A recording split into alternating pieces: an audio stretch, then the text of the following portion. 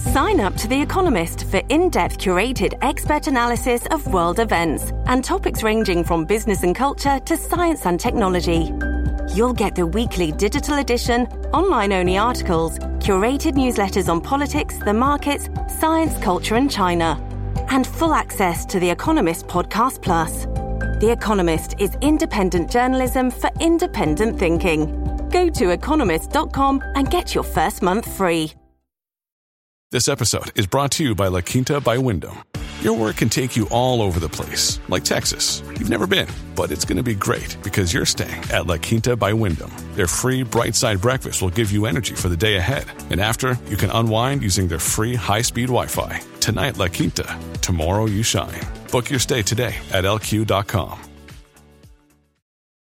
Where do people experiencing homelessness go when their campsite is swept away? And how does Portland fare on the issue compared to other cities? Is it possible that we have more resources and a better plan? I'm Andrew Theen, and this is Beat Check with the Oregonian. Before we start, a quick thank you to our sponsor, Pacific Source, for supporting the show. Up next, reporter Nicole Hayden talks about the latest issues surrounding homelessness in Portland. We talked about the recent sweep of a long-established campsite at Laurelhurst Park, the plan pushed by Commissioner Dan Ryan to build more rest sites with social services at 6 places across the city, how she gets her sources when people are often pushed from one area of town to the other, and whether things are really as bad as they feel right now. Here's our conversation. Nicole Hayden, thanks for coming on the show. Thanks for having me. So, Nicole, it's been a long, hot summer, and it's not yet over. There's so much going on in the city related to issues involving people experiencing homelessness. And I'm curious, when you're talking to people who are out there living on the streets or in these tent communities, what are their biggest issues right now? When I'm out there chatting with folks, the most immediate need is, places to cool off during the hot weather.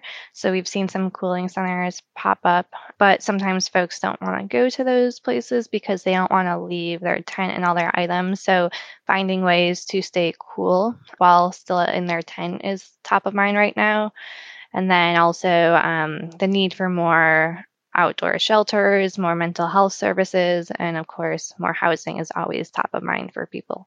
Now, we're talking on July 30th, and one of the city's larger encampments at Laurelhurst Park was swept away this week. And you were there. I mean, what's it look and feel like when an encampment that has been around for a while, like that one, is evicted? Can you kind of describe what the scene was like? Yeah, there are a lot of feelings of deep anxiety for the homeless residents who are being asked to move elsewhere.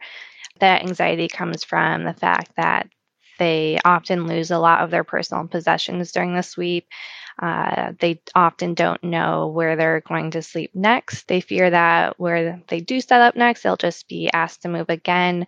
And even more than that, the encampment becomes a community. So people have anxiety because they're being pushed away from their community, their friends, the people they feel safe with, and will often have to now camp alone, which feels more dangerous and creates more anxiety. So that's the feeling that's happening. What it looks like is a ton of police surrounding the area. There really weren't any aggressive police actions, but there's a police presence there for support. So that can feel intimidating just because there are so many. There's also a ton of city workers. What was cool to see is workers from the transportation department were out there offering people free gas to start their cars. They were offering jumps. They were doing some minor car maintenance to help people get their cars up and running so they didn't get towed. And then, of course, there are some caseworkers walking around trying to offer help. But when you try to offer help on that final day, it really, amid all of the anxiety, I think it's hard to make those connections. If you were to go look, you'll probably see a lot of empty spaces where there were tents and just some litter that still needs to be cleaned up. I think from just a Portlander's perspective who's kind of watched everything for it's been really 5-6 years since there's first a state of housing emergency in the city under previous mayor. But there's always just this question of, okay, so what's the plan when they clear people away from these sites? And is there a plan, or are there's something like 70 residents at Laurelhurst? Are they left to kind of figure things out on their own? Yeah, I would say there's quasi plan. I have covered evictions like this in other cities where there was a much more distinct plan. I've seen where cities take everyone and bus them to shelters and to motels, renting out 2 full motels and working with folks over the next 2 months or so to transition them into permanent housing. But that wasn't the case. There was some outreach done over the past week with some caseworkers from like Cascadia Behavioral Health. There was someone from Commissioner Hardesty's office that kept coming out multiple times a week over the past like 2.5 months, trying to connect people. But really that level of outreach, I don't think is enough to make a big impact. So what that means is that many of those 70 people will still be homeless. They'll just have to find another location or another sidewalk in the city to pitch their tent. We hopefully will know in the next week harder numbers of who ended up where, but it is hard to keep track of people because either they don't have cell phones or it's hard to keep them charged. So it's hard to like follow up and really track where people end up. Yeah. And then as for you as a reporter, sources are, really important to keep in touch with. And when some of the people that you talk to are difficult to reach for, people who are trying to assist them, whether they're social service providers or staff for elected officials. I mean, what's it like for you? Like, how are you able to maintain contact with people you've spoken with since you've been in Portland? And can you talk about how challenging that can be? Yeah, it's very challenging, especially since after a sweep, people are really afraid of being swept again. So I see a lot of people trying to kind of disappear more and find places where they're hard to find purposely so they're not kicked out. So it can be hard to track people down. But another group of people, really, they have certain patterns of once they're kicked out here, they have 1 or 2 other spots where they continually go back to, and they kind of cycle through the same few spots. So if you know those spots, it's easier to kind of follow up with them. And also there's a lot of activists on the ground who are out there even more than I am, and working through them sometimes is helpful to track people down. Yeah, notwithstanding the pandemic that we've been living through for the last 1.5 years, and that you jumped into, this new city and new beat, well, that was still a huge factor. Mm-hmm. Pivoting to, another ongoing news item on your beat, and that's Commissioner Dan Ryan has led this effort to create more city-sanctioned and more permanent. Is it fair to say permanent or just more established campsites with services? What's the best way to describe that? More established. They're made so that they can be popped up and broken down and moved elsewhere in the city. Okay. What's the latest as of, obviously we're talking, like I said, in late July and things are still moving, but can you describe that plan and to the extent you're able to talk about how it's being received so far from whether it's, the rest of the council or neighborhood groups or advocates or people experiencing homelessness? Yeah, so the city council asked all city bureaus to dig into their land records and find plots of city-owned land that could be used for the outdoor shelters. And these shelters look like little pod homes, something more established than tents, but that still give individual privacy. So the various bureaus provided a list of more than 70 sites across the city that are available. So in the next week or so, the city staff will kind of scale that back to perhaps like a dozen sites to choose from. And they will eliminate sites based on what kind of infrastructure is already there, how easy it is to like hook up to water and power. They'll look at how close these sites are to transportation. Anything not close to a bus line or the MAX will be eliminated. And then also they'll look at like how close these sites are to things like parks and schools. And this is what everyone has been asking for, from people who are homeless to activists to outreach workers to house neighbors, some place where folks can go that's established, so there are fewer people creating unsanctioned camps throughout the city. What the contention is, though, is where the sites are located. So, for example, one of the sites on the list is a community garden. So neighbors don't want their community garden taken away. And then, of course, there is the folks with the not in my backyard view. So they want these sites, they just don't want them in their neighborhood. So some people are already showing they're a bit upset because a site in their neighborhood is listed. But we won't really know what the final choices will be for a couple of weeks. And the city will host meetings, so people still have time to give feedback and community comment.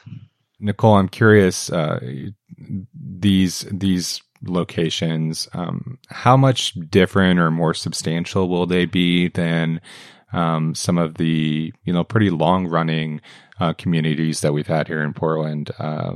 Dignity Village comes to mind, Right to Dream 2, Hazelnut Grove, which is still, as of right now, down off of Greeley in North Portland.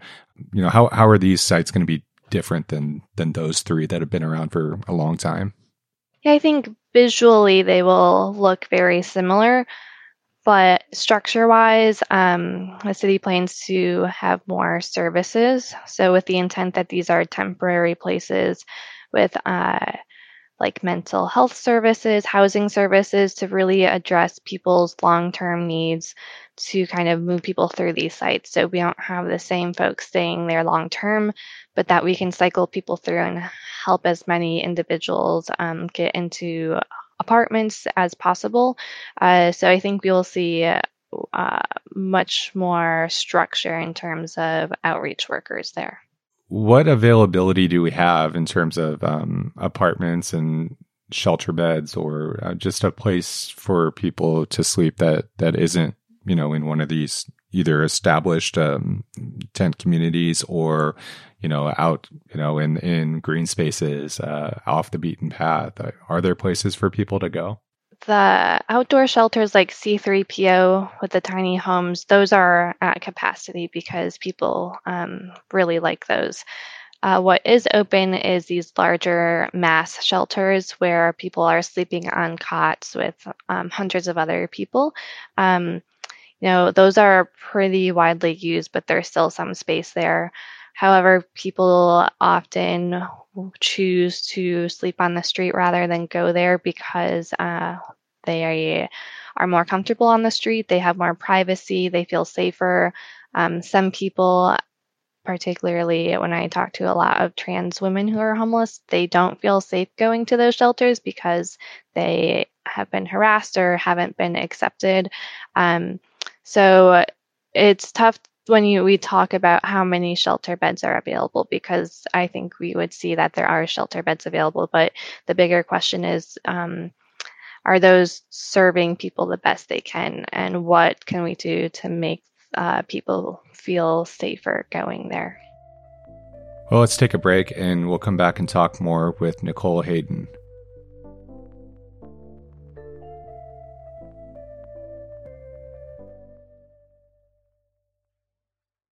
Nicole, we've talked about homelessness as a nation, as a city for seemingly decades now. And, it comes to mind here in Portland, going back to former Mayor Bud Clark's plan to end homelessness. It seems like there's always been a playbook and nothing seems to move the needle. And obviously, we've had catastrophic times with the pandemic, but what, if anything, will change the situation in for people who are living out on the street in Portland? Yeah, I think the simple answer is more money. So I think it's easy to look at the city and feel discouraged because homelessness is such a visual issue that we are tackling. But we do know how to house people and keep them housed, and the city and county really helps a lot of people every single year. But the thing that can make it feel hard to tackle is that more people are becoming homeless faster than they can house people. So even though we are successfully placing people in apartments and providing them wraparound services, there are even more people coming into the system. And so we do know how to successfully do it, and that's provide them housing and then provide intensive support services. So that looks like behavioral health services, mental health, substance abuse, that's job training, that's helping people really transition from living on the street to living in an apartment. You kind of have to relearn some skills, and having a caseworker there to help you navigate some of those smaller things that you might not think about is really helpful. And I think one thing we do struggle with is having enough of those caseworkers to provide enough support every single day. But the solution to that, to move the needle, is more federal funding. We will never have enough funding. So I think we do know how to solve this. We just need more money. Yeah, and Portland area voters, both, just strictly in the county and really the whole metro area, have signed up and have approved, funding measures, right, in recent years. So that's, and you've reported on the May 2020 bond from Metro. Can you talk about your reporting on that in case folks might have missed it, that the estimate in terms of revenue was not what was pitched to voters, right? Right. So that measure was meant to provide these supportive services we're talking about, like behavioral health and mental health and more housing vouchers. And when they initially put the bond out, before they fully did the calculation, voters voted on it, and then they went back to kind of review the tax rules and found there were some double taxation issues. So once they accounted for that, the amount we're expected to get now is less than they initially projected. And at the end of the day, we're still going to be able to offer so many more services than we were before the measure was passed. However, it does mean that counties will be offering fewer than expected, but they had already accounted for that for the upcoming fiscal year. So it's the years coming after that, the next 10 years, kind of being creative with the funding to make it go further.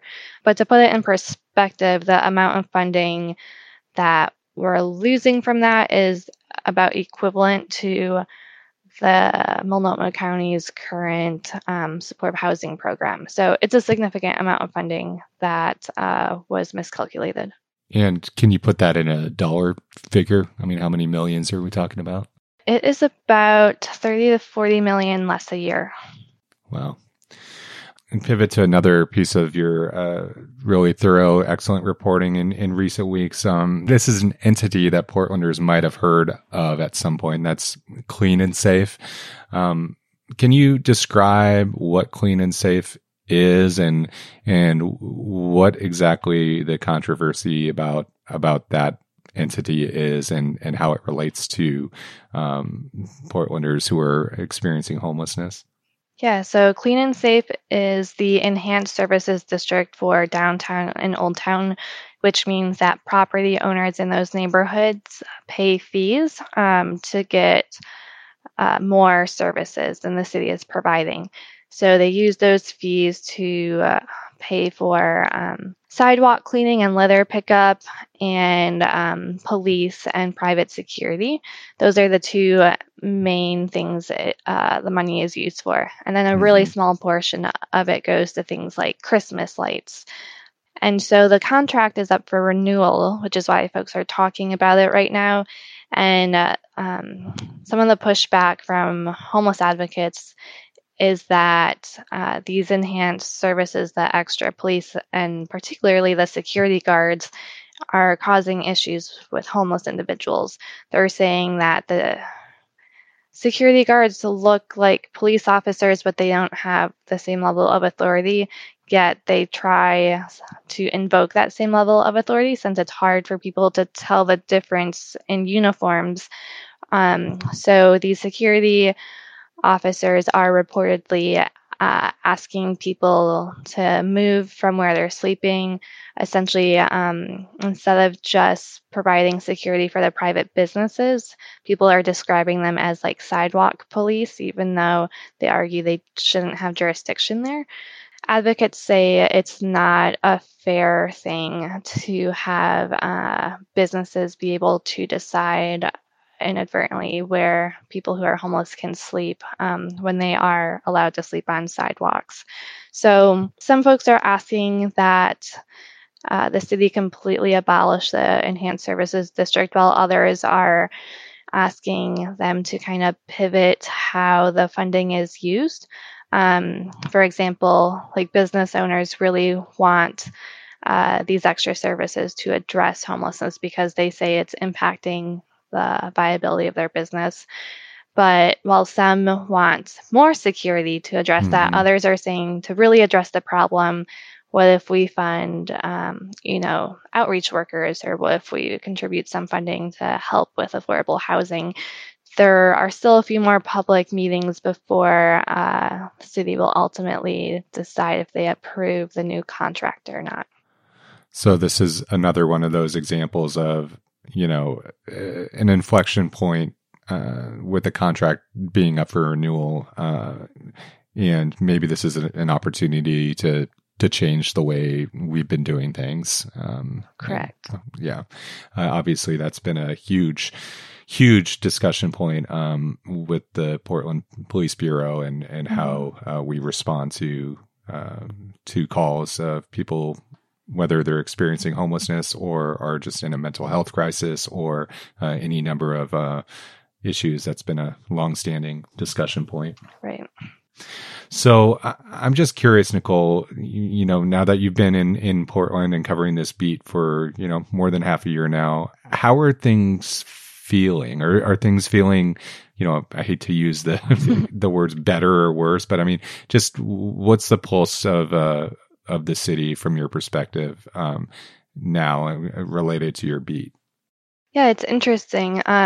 Before I was reporting on homelessness in California, which is a very liberal state, and they were really trying to push for some new ways to address homelessness, but they were behind in some aspects compared to Portland. In Portland, we have these alternative shelter models that people seem to respond better to, like the C3PO villages we talked about and the new ones coming down the line. And we also have the new funding measure that we talked about. And those are two things that a lot of cities don't have. So in some ways, it feels very hopeful here, and that there is a really interesting conversation to push the needle forward. But at the same time, like any city, people are really fearing when the eviction moratorium ends and all of the impact from the pandemic and how we will handle that. So it feels like we're kind of walking on a anxiety-ridden tightrope of we really put ourselves in a better place than other places, but there's still so much to deal with, and sometimes it can feel impossible. But I feel hopeful. Well, that's good. Little hope is good. Yeah. Is there anything else that we hadn't hit on that you would want to talk about? I guess the last thing I would say is, some of the big things like the weather-related emergencies we've been experienced lately seem really terrible, but they've also pushed people to do things they haven't before. The last weather emergency, so many house neighbors that weren't out helping people before just took it upon themselves to hand out water and food and Gatorade and offer people to drive people to shelter. So that was heartwarming. And, if neighbors did that every day, we would be much different. Our neighborhoods would be much different. Yeah, it's a time of crisis when it's 116 degrees. It doesn't always need to get to that point. where people lend a hand. Well, it's certainly fascinating times on any number of levels to be covering this topic, an important beat in our city. And thanks so much for your hard work and for coming on the show to talk about it. Yeah, thanks for having me. Thanks for listening to Beat Check with the Oregonian. I shared a link to a few of Nicole's recent stories about people experiencing homelessness and the city, county, and region's response in the episode notes. If you like this show, give us a 5-star rating and review in Apple Podcasts, or tell a friend. It really helps people find the program. If you value our journalism, the best way to show it is with a subscription to Oregon Live. You can do that at OregonLive.com/pod support. Until next time.